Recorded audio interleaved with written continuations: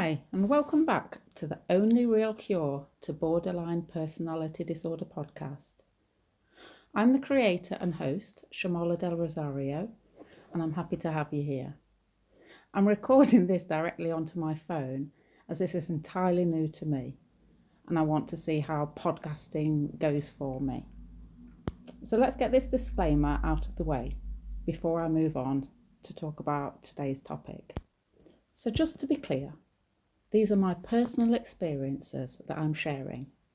I'm not qualified in any field of mental or emotional health, and so anyone who chooses to listen is responsible for their own thoughts, feelings, and behaviours. I strongly suggest that you do subscribe to thelastsymptom.com and the Last Symptom podcasts. But wait. Before I'm accused of any plagiarism, let me explain that thelastsymptom.com is a free resource that I have had and I continue to have the privilege of learning from. So I will frequently reference Brian Barnett's work. I mean, think about it. My recovery is based on his approach. So of course I'm going to mention him a lot.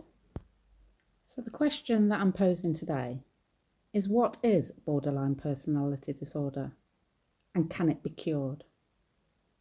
Well, you've probably already ploughed through various books, articles, social media posts and come to the following conclusions. Borderline personality disorder is a mental illness and borderline personality disorder is uncurable, unfixable. Well, you're wrong on both counts. So I'd say go check out thelastsymptom.com and the podcast. Brian Bonner is my saviour. But I too had believed that I was mentally malfunctioning. I thought I was unfixable. The best that I could hope for would be some kind of coping skills. Everything that I read said the same thing. To be honest, I thought I was doomed to this life. A life of feeling bad about myself, hating myself, getting angry with myself, getting angry with others, splitting, leading to intense shame and revulsion until the whole cycle was repeated again and again and again. But what could be worse than being totally fucked up emotionally? I'll tell you. Fucking up your children's emotional health. I've got 3 daughters, all adults now, but all casualties of my distorted perspectives.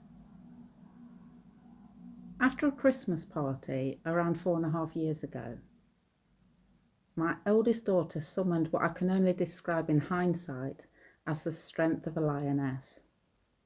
She told me in no uncertain terms that my behaviours and emotional indifference to her had made her feel like a complete and utter piece of shit for her entire life. She was completely broken, crying. You know the depth of her heart was expressing in tears the words that can't be spoken in words, this lifetime of sadness flowing out from her, and she herself full of self-hatred. I felt like the biggest piece of shit on earth. She told me that if she ever considered having children in the future, she would ensure that I would have absolutely nothing to do with them. No contact, no meetings, nothing. This was serious. She meant it. And she told me that unless I sorted my distorted perspectives out, she wanted absolutely nothing to do with me going forward. As you can probably imagine, this led me into a downward spiral. Being confronted to my face about the horrors of my personal relationships with shame and my misperceptions about the true nature of feelings, self, and life had impacted on her and my other children, but they hadn't raised it at this point. But it had impacted on her, and there was nothing that I could do to fix this. I couldn't fix this thing. I spent the next 2 years researching borderline personality disorder and DBT. I tried counselling. Everything pointed to a losing battle. What was the point? Even trying? I tried behaving in the way I thought people should behave, how people expected me to behave, how I was expected to feel. But I didn't feel better about myself. I felt worse, more and more and more like a piece of shit. I hit my rock bottom. I had lost my daughter. Well, I was just barely hanging on by a thread. And she'd had a baby by now, and I was desperate to be in their lives. I was allowed a weekly supervised visit and started to get to know my granddaughter. All of this time, though, still hating myself and terrified that I'd passed something I had no control over onto her. I couldn't see it, I couldn't feel it, I couldn't taste it, but I knew it was there, and I didn't want to pass this awful thing on to this brand new, innocent baby. Can you imagine, though, my excitement when I came across Brian Barnett, he himself had cured himself of borderline personality, and here's this guy making bold statements saying that anyone who really wanted to do it could do it too. Now, you can believe whatever you want in terms of how people develop distorted core beliefs, but I'm telling you that borderline personality disorder does not have multiple possible causes. The entire disorder and every symptom of it comes from one unhealthy, distorted, subconscious perspective, and that was adopted in very, very early childhood. The distorted underlying belief or subconscious certainty, that is, my feelings are inherently irrelevant and shameful, devoid of worth, and therefore so am I, myself. This cure to borderline personality disorder is not an easy, quick fix. It involves painful self-reflection, rumination, and insights. Everybody's journey is going to be different, dependent on their own personal experiences and memories and relationship with shame. But a massive part of recovery is accepting that our parents and caregivers instilled those beliefs in us. They didn't know that they were doing it either, because their own attitudes towards feelings, self, and life were also incorrect.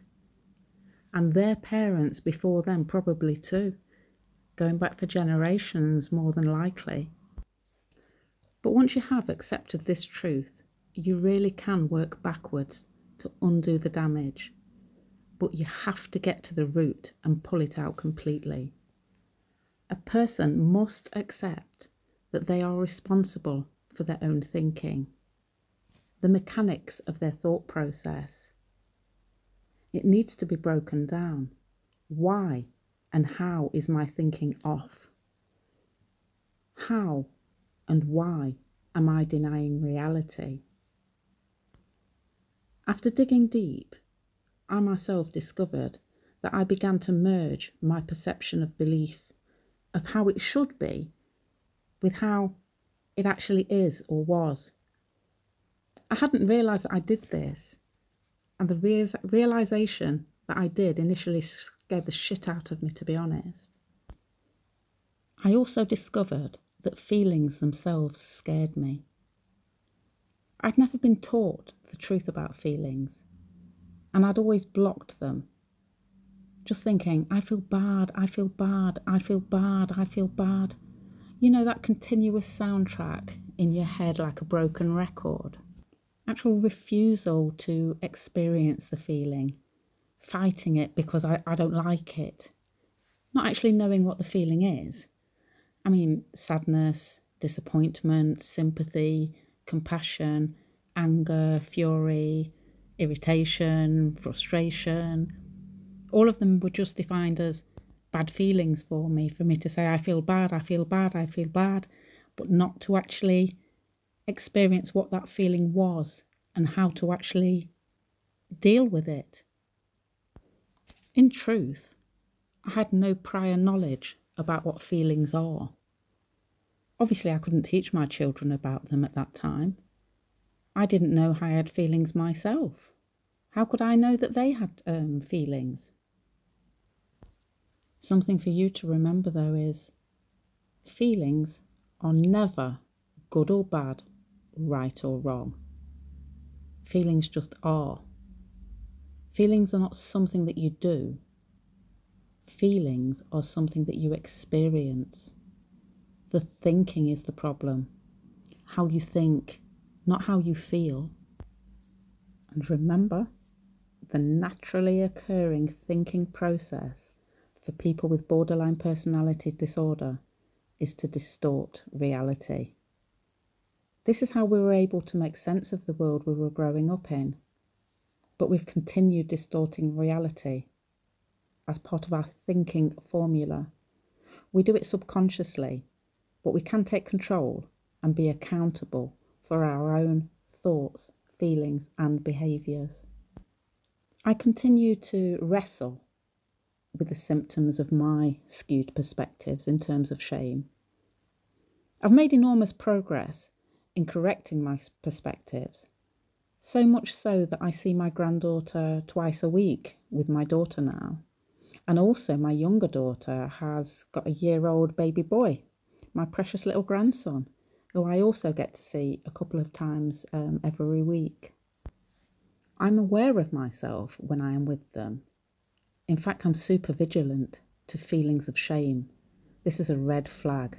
Whenever you feel bad about yourself, know that it's a red flag. Now, I know that when my own children were young, looking back, this is in hindsight, this is after self-reflection. But looking back, I can see that I gave more attention to my inner shameful voice than I did to their needs. I'm really not proud of this, but it wasn't something that I was aware that I did at that time. But this is part of acceptance. I can't change any of that, but I can learn from it and prevent it from happening again. Being with my two grandchildren has given me the opportunity to see how feelings are so important and how the attitudes to those feelings will impact on how they view feelings, self and life for the rest of their lives. My perspective on feelings is naturally changing because my thoughts are changing. Now, this isn't a coping skill. This is me actually evolving into an emotionally healthy person. How, you're asking? By doing the painful inner work to correct my thinking, not my feeling, my thinking. Anyone can do it if they really want to. The adjustments are very slight, but make all of the difference. You've all used a radio, haven't you? You know when it's not clear, maybe a bit of interference, fiddling with a tuner, fiddling away with that tuner, get rid of a bit of the interference. So now you've got to the crystal clear frequency. Or focus in the lens of a camera until you've got the sharpest possible image. Think about it. Do you want to be disrupted with unwanted radio frequency signals when you're trying to listen to your favourite show? And do you want to see the blurry, fuzzy photos or clear, sharp photos? It's all in slight adjustments, it really is. It really is. But it's only you that can do it. And that's it for now. So I'd really like to have your feedback. So if you could get in touch with me, and I'm sure that we'll be speaking again soon. Thank you for listening. Bye-bye.